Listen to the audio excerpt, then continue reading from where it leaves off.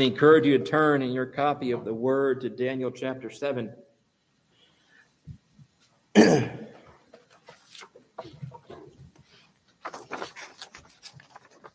No longer is the book of Daniel going to be a fun time. Well, at least not fun in the way we describe it. We're not going to have fun stories. There's no lion's den in our future. There's no fiery furnace in our future. There's no interesting Nebuchadnezzar becoming a cow. We turn now to the part where many fear to tread. We turn now to the part where pastors suddenly stop. If you ever wonder why preaching series on Daniel goes 6 weeks, it's because there's chapter 7, and nobody wants to go there. But we have to go, because all this word is profitable. That's our conviction. So let's come and hear the word of God through Daniel. Let's receive it as pure, holy, inerrant, lovely. Beginning in verse 1, we'll read the whole of the chapter. Daniel 7. In the first year of Belshazzar, king of Babylon, Daniel saw a dream and visions of his head as he lay in his bed. Then he wrote down the dream and told the sum of the matter. Daniel declared, I saw in my vision by night, and look, the four winds of heaven were stirring up the great sea, and four great beasts came up out of the sea, different from one another. The first was like a lion and had eagle's wings. Then as I looked, its wings were plucked off. It was lifted up from the ground and made to stand on 2 feet like a man, and the mind of a man was given to it. And look, another beast, a second one like a bear. It was raised up on one side. It had 3 ribs in its mouth between its teeth. It was told, arise, devour much flesh. After this I looked, and look, another like a leopard with 4 wings of a bird on its back, and the beast had 4 heads, and dominion was given to it. After this I saw in the night visions, and look, a 4th beast, terrifying and dreadful and exceedingly strong. It had great iron teeth. It devoured and broke in pieces and stamped what was left with its feet. It was different from all the beasts that were before it. It had 10 horns. I considered the horns, and look, there came up among them another horn, a little horn, before which 3 of the first horns were plucked up by the roots. And look, in this horn were eyes like the eyes of a man, and a mouth speaking great things. As I looked, thrones were placed, and the Ancient of Days took his seat. His clothing was white as snow, and the hair of his head like pure wool. His throne was fiery fire. Its wheels were fire.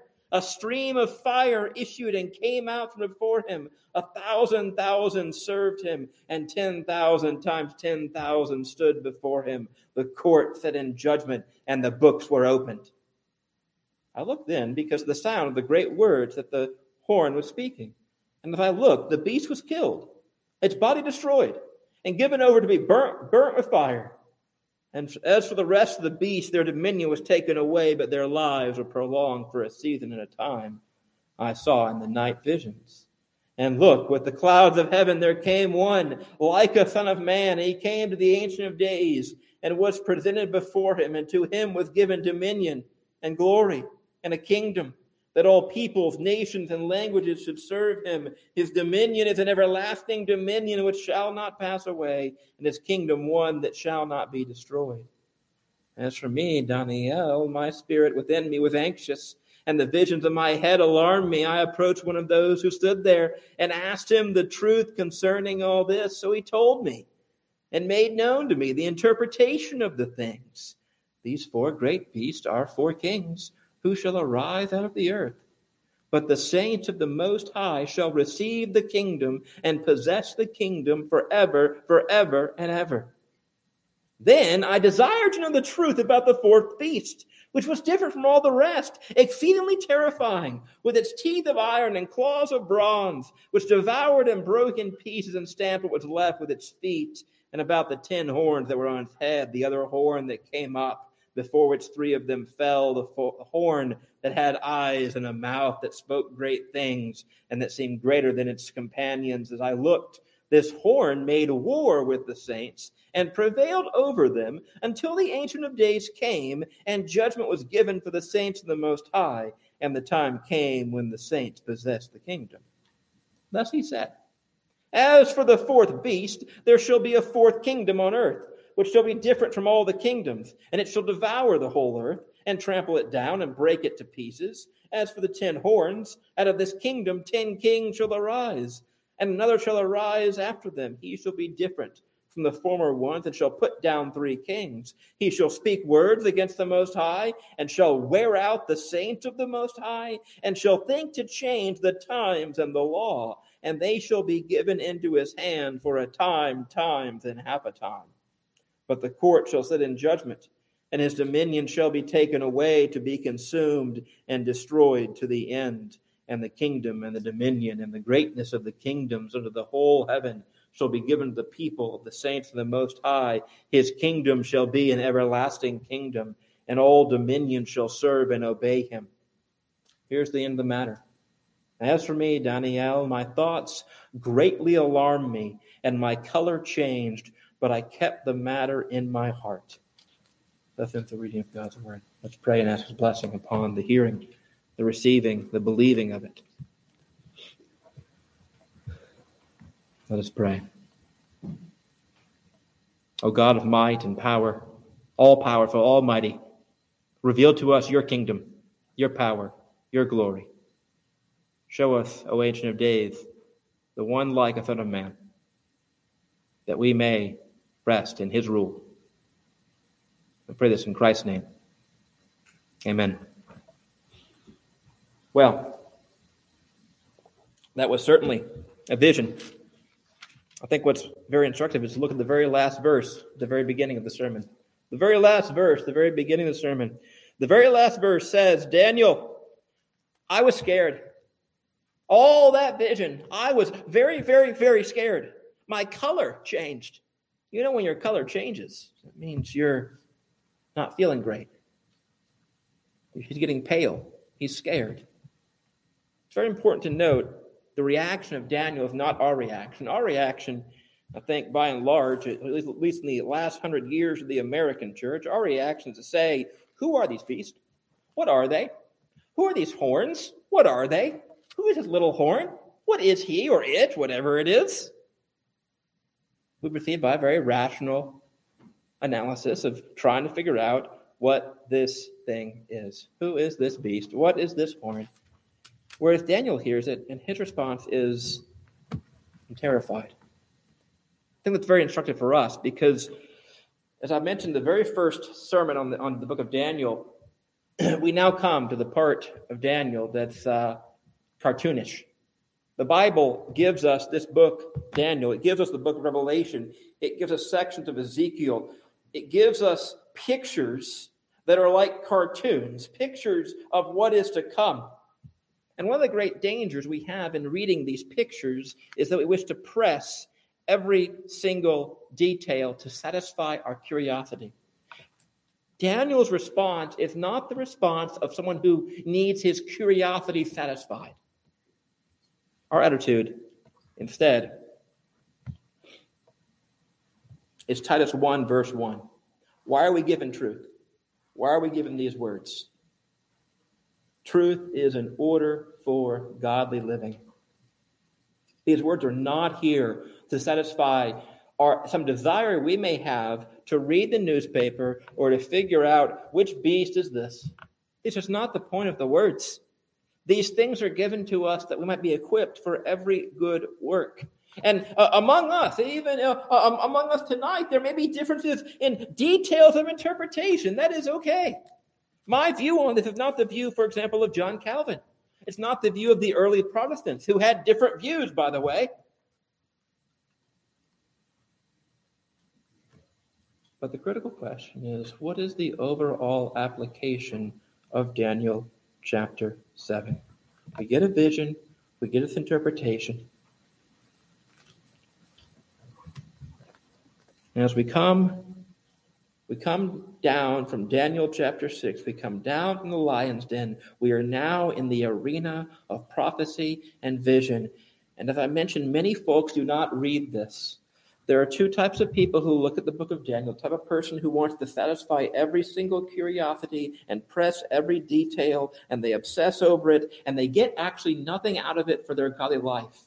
And the other person is the person who looks at the book of Daniel and only ever goes through the first 6 chapters because the last 6 don't seem to make any sense. And they don't get anything out of it either, but you and I are here because we need something out of it. So let's go through it. Let's look at it and see what we are to get from this vision. We begin in verse 1. We're told a timeline. We're told it's the first year of Belshazzar, king of Babylon. That's important because it tells you this is not a chronological order. Daniel is not written in chronological sequence. The first 6 chapters are broadly, but not the rest. We're going back in time.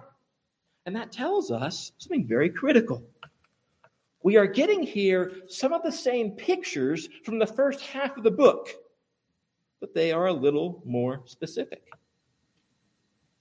In fact, I'll just tell you right now, this vision in chapter 7 is very similar to the vision in chapter 2 that Nebuchadnezzar had of that great statue of 4 metals, gold, silver, bronze, iron, and clay mixed. It's very similar to what we have here with these 4 beasts. That's deliberate. The Bible often works in this way in the Old Testament. You know this if you read the first 2 chapters of Scripture. I cannot tell you how many folks I've talked to in the university level who have said to me the Bible has 2 creation accounts, chapter 1 and chapter 2. And they're 2 different creations, and they're contradictory because chapter 1 seems to talk about this, and 2 seems to talk about this. And I just tell them, look, you're not understanding how ancient people wrote. You're being very arrogant when you say that. These aren't contradictory creation accounts. It's the way Jews wrote. It's the way Hebrew narrative is written, just like with Daniel. Genesis 1 and Genesis 2 are not 2 different creations. It's the same act of creation. You're just zooming in the camera lens on chapter 2 onto day 6, particularly the creation of human beings. That's the way that Jews wrote. So it is here. Daniel is given this vision of the 4 beasts to zoom in on history, not from man's view, but from God's view. Chapter 2 is man's view. Chapter 2 is Nebuchadnezzar's view of history. A great statue, gold. This is history. This is life from God's heaven's angle. And so in the first year of Belshazzar, we see that Daniel has a vision. He has a dream.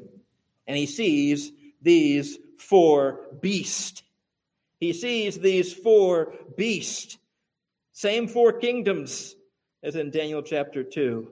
But here we get God's view. Now, notably, if you remember the vision in chapter 2, they were kingdoms. They were metal kingdoms. Here, what are they? Here it's like Godzilla.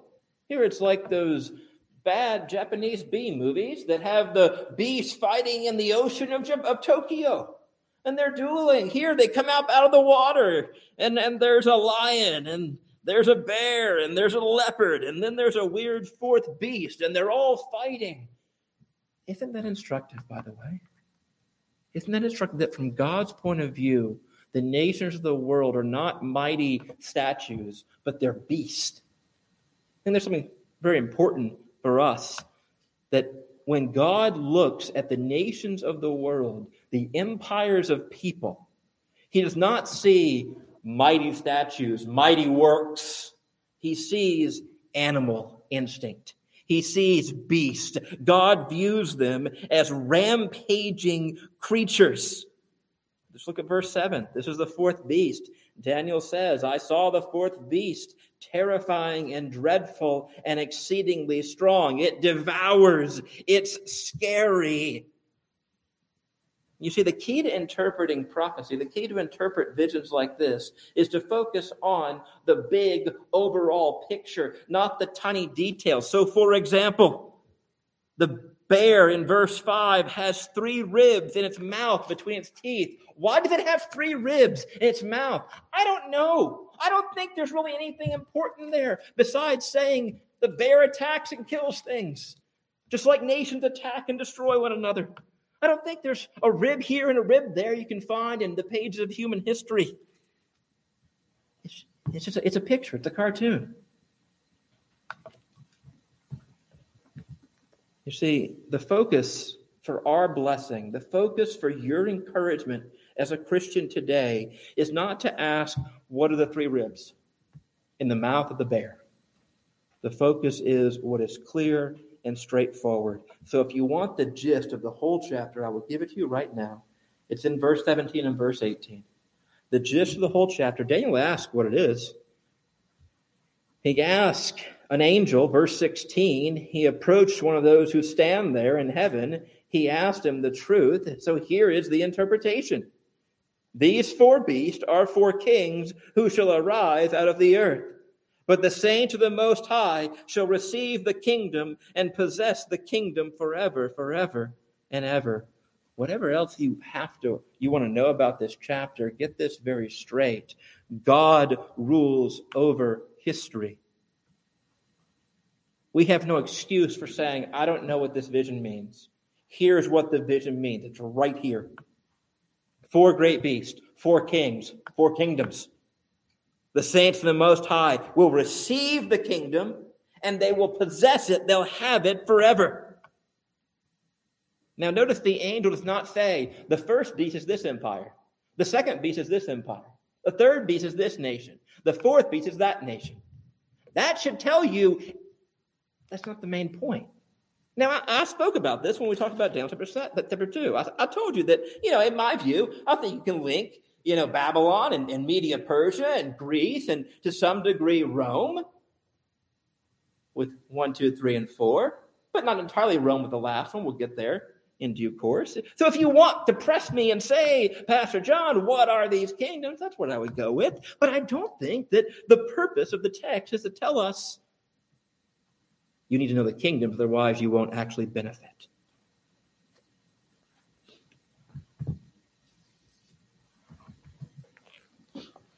In fact, part of the purpose of this whole chapter is to tell us that the present evil age, until the final day appears, will be a bestial age, an animalistic age. Isn't that why the powers of today, the superpowers of today, what do they still show? They still show animals. The Russian bear is still fighting over in Ukraine. The Chinese dragon, still roaring. The American eagle, still flapping around. Animals, beast. You see, like Revelation, Daniel is a picture book. It's a cartoon book. You should smell and hear and see these beasts. You are meant to be overwhelmed like Daniel was by these beasts. It is what Chesterton wrote. He says this, stand up and keep your childish, read all the pedants, creeds, and strictures, but don't believe in anything that can't be told in colored pictures. That is, the Bible has cartoons. You know the Bible is a cartoon book. Here it is. This is why the visual, if you look at the wording, if you look at the vision, you'll notice that visual verbs are common. Verse 2, I saw. Verse 7, I saw. Verse 4, I watched. Verse 9, I watched. Verse 6, I looked.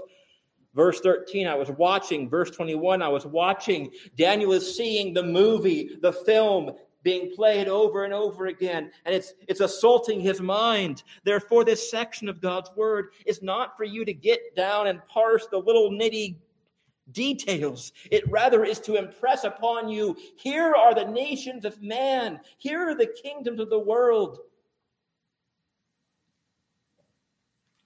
And you need to be realistic about that. You need to realize that all the political cut and thrust, all the political issues of our day, they're scary. They're bestial. You need to be realistic. We ought to have our doctrine of total depravity incorporated into our politics. If you want to know the first application, we need to see that no matter who is in charge, no matter the leadership or the government or whatever, beast, devouring, attacking. Daniel is not saying there's some greater arc of progress that will eventually make all things better. Rather, Daniel takes that classic statement of the historian Barbara Tuchman. She wrote at the end of her book on the American Revolution, revolutions produce other men, not new men. Other men, not new men. There's going to be a new president, at least in the next year, the next 5 years down the road. Other man in the office. After that, somebody else. Somebody else. It goes on and on and on. Other men, not new men. That is human authority and power. But the real crux of this chapter is not the four beasts. It is verse 9 through verse 14. Let's look there. You would expect Daniel to kind of go on about this beast after the first 8 verses, these four beasts, this fourth really scary beast. But suddenly, verse 9, I looked and I saw something. He sees two scenes. He sees first, in heaven, thrones are placed. The Ancient of Days took his seat, his clothing white as snow, the hair of his head like pure wool, his throne fiery flames, its wheels burning fire. We have a heavenly picture of the Ancient of Days. Now you think of somebody called the Ancient of Days. If your grandkids come to you and say, Grandpa, you're looking like you're the Ancient of Days, you might think it's not a great thing. But this is not some senile old guy with a white beard up in heaven, not really knowing what's up. No, the Ancient of Days is a glorious name. The Ancient of Days is a beautiful name. The Ancient of Days describes a God who is everlasting over history. Each little empire, each little beast, they have their time. They have their half times. They have their times. They have their day. God is the Ancient of Days. That means he's from forever to forever. And second, notice what the Ancient of Days is doing. He takes his seat. He's sitting down. What are the beasts doing? They're fighting in the water. They're playing in the kiddie pool. They're battling and they're growling and they're attacking and they're devouring. What is God doing? He's sitting down. How instructive is that for us? What are people in Congress doing? What are the nations doing today? They're having their debates. They're having they're firing off some sally. They're making some speech. They're coming together and they're doing all sorts of activity, hectic, constant, always. God sits on the throne. God is stable. God is firm. God is forever. Kingdoms rise, kingdoms fall. But God is a way of everlasting power. Notice also that his clothing is white as snow, verse 9. The hair of his head like pure wool. That means white as snow. It's not his age. It shows his righteousness. He has never compromised his righteous dealings in dealing with humans. He has never had to become black and dark and corrupt. He's not a judge who's corruptible. He is white and pure. Not like the politicians of our day. He's never taken by surprise. He's never in a panic. Ultimate authority is not in Babylon or Persia or Greece or Rome or America or wherever. It is in God's hands. It's what Isaiah says, isn't it? You will keep him in perfect peace whose mind is stayed on you, because God's at perfect peace. We see here that God is sane. The world is insane. The world has lost its marbles. God is sane. The world is caught up in feverish activity. God is stable. And yet we also see here that there is fury. The wheels are burning fire. His throne is fiery flame. A river of fire is coming out. What does that mean? It means God is present. Fire is not just about burning things up. Fire in Scripture signals God's presence. That's why at Pentecost there are tongues of fire. That's why in the wilderness they are led at night by a pillar of fire. God is with them, and yet it's God who is judging. The very end of verse 10, the court sits in judgment, the books are opened. Daniel is saying, here is the supreme judge, the Ancient of Days. That's the first scene. The second scene is verse 13 and verse 14. The Son of Man comes in. The Son of Man has the kingdom. More precisely, verse 13, there comes one like a Son of Man, to whom is given dominion and glory and a kingdom. One like a Son of Man who appears as a human. What do we make of this figure? We see in verse 13, he comes with the clouds of heaven. That's a phrase used 70 times in the Old Testament. And every other time it's used when referring to a divine being. So I don't think this is the one exception. Coming with the clouds of heaven indicates that this figure is divine, and yet he is one like a Son of Man. He's also a king, because to him is given a kingdom. Obviously, a king has a kingdom. Who is this? This, of course, is the true man. This is the true man, not the man become a beast. The four beasts are human. Humans become bestial. This is man become glorious. This is the true man. This is the one who can stand in the presence of the Ancient of Days, who has a fire throne. This is the one who can stand in front of the the infinite number of angels. This is all that we are meant to be, but we have failed to be. And when you recall what Christ says before he's taken up in the clouds, he says in the Great Commission, all authority has been given to me in heaven and on earth. You know who this has to be. This is Jesus the Christ. He is the Son of Man. This title is used almost exclusively in the New Testament by Christ. And his is an everlasting dominion. It shall not be taken away. This is what Christ says when he's under oath by Caiaphas. He is asked, are you the Messiah? He says, I am, and you will see the Son of Man sitting at the right hand of power and coming with the clouds of heaven. Here's the great question that you need to ask yourself from Daniel chapter 7. The great question is not who's the horn. I'll comment on that in a second. The great question is not who's the horn. What are the 10 horns? Why are 3 horns taken down?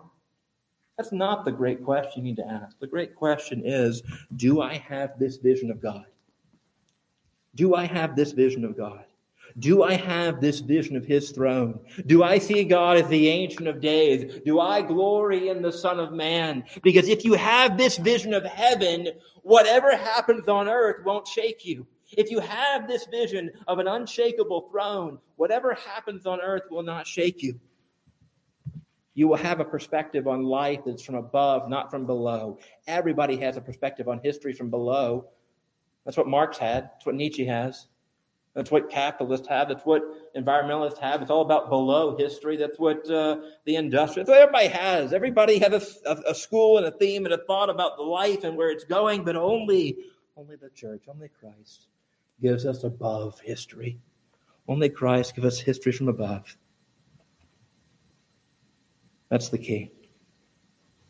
That's the key. And yet I do need to comment at least a little bit to give you guidance on what is the beast, what is this horn, this fourth beast. You notice Daniel asked the question, verse 19. He says, tell me the truth about this fourth beast. It's different than all the rest, about the 10 horns and that other horn. And here's the angel's answer beginning in verse 23. You'll notice he does not say the horn is Rome. The horn is the papacy, which is what the early Protestants thought. Calvin thought it was Rome. They had disagreements.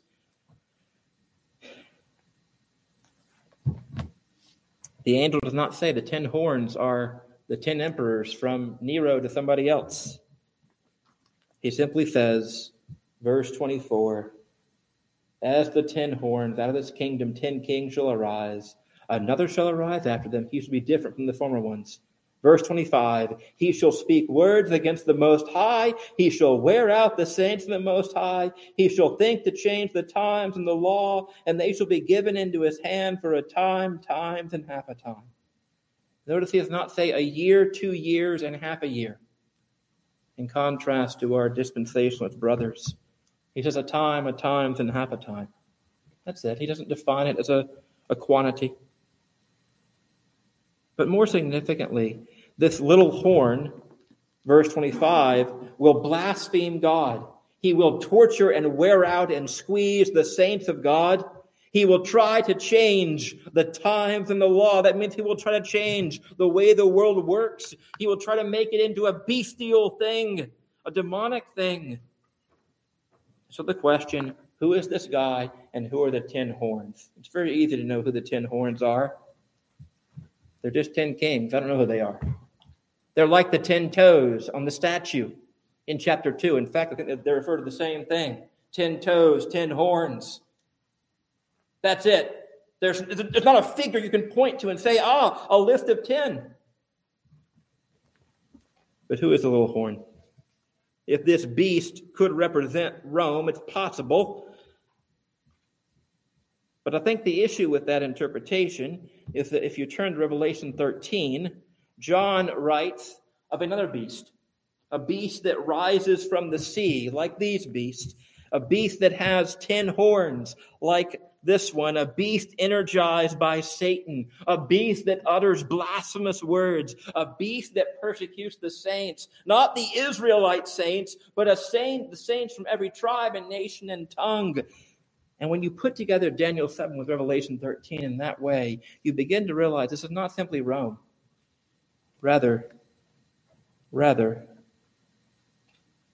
there are continual expressions of the little horn that emerge throughout history. And it is very possible, and I present this simply as my preferred interpretation. I'm not going to ask you to hold to it, but I do present it to you. I think it is possible that this little horn refers to the final great king at the end of the ages against Christ. And though it may be an antichrist figure, that does not mean that you cannot have many antichrists throughout time and space, like the Pope. But the challenge, friends, is, as I just press again with you, the challenge is not for us to work out who is the little horn. The challenge is for us to see heaven itself. The challenge is not for us to work out the details of the cartoon. The challenge is for us to remember the one who will give the last and decisive judgment. That's why in verse 27 we have the key to interpreting, in one sense, the whole chapter. The kingdom and the dominion and the greatness of the kingdoms under the whole heaven shall be given to the people of the saints of the Most High. This is a picture of the history of the Christian church. The character of the beast, the character of Satan, reaches its apex in the tiny horn. The kingdom of God reaches its greater apex in the destruction of Antichrist. And the kingdom shall be given to the people of the saints. Yes, Satan will attack God's people. Yes, Satan will attack his bride, Christ's bride. Yes. But the point of the vision is that God has limited the beast attack. God has time limited how long Satan will have to sift the church. And there will be a day when the everlasting kingdom, when all dominions shall be given to the Son of Man, and his saints shall serve and obey this Jesus Christ. Is that your hope? You see, our great hope as God's people is not in worldly power. Our aim is not to build the kingdoms of this world, but to see the kingdoms of this world become the kingdoms of our Lord Jesus Christ. He reigns now. All kingdoms that stand against him have been judged in the courtroom of the Ancient of Days. The court is in judgment. The books are opened.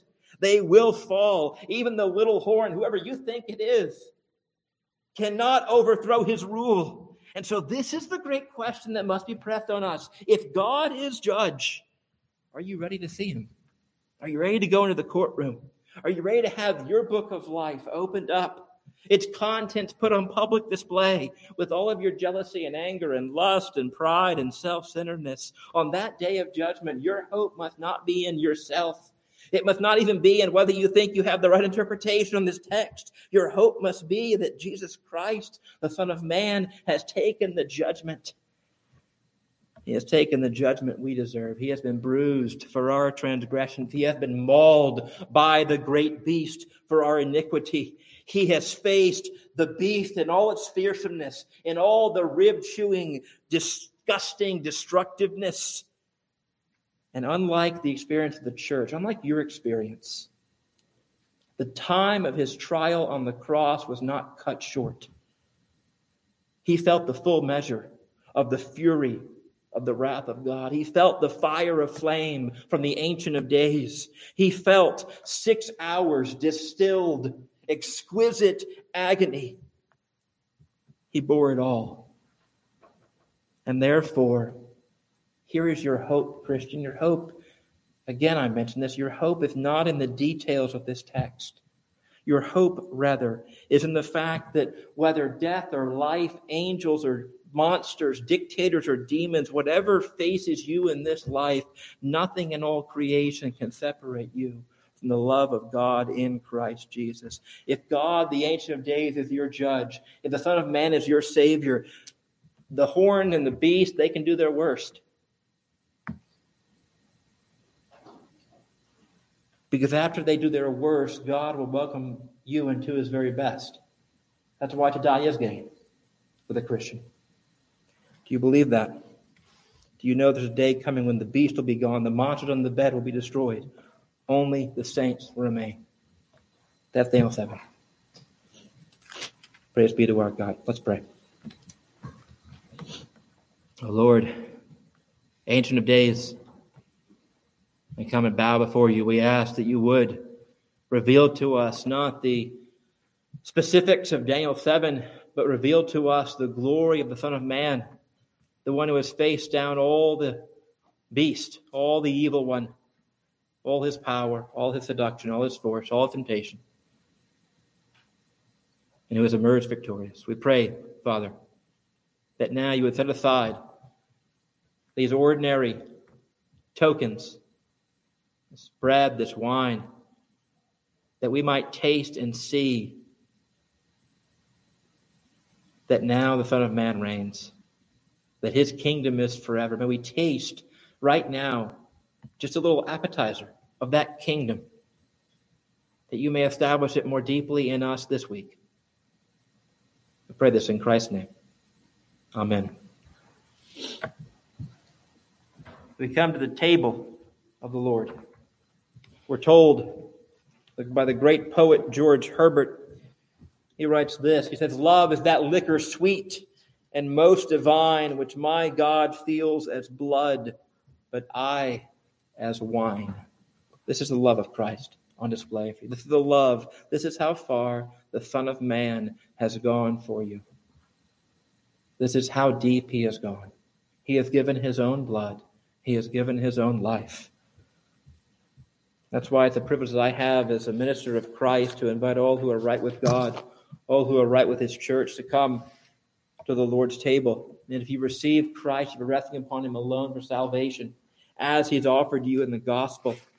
If you're a baptized, professing member in good standing in a church that proclaims that gospel, if you seek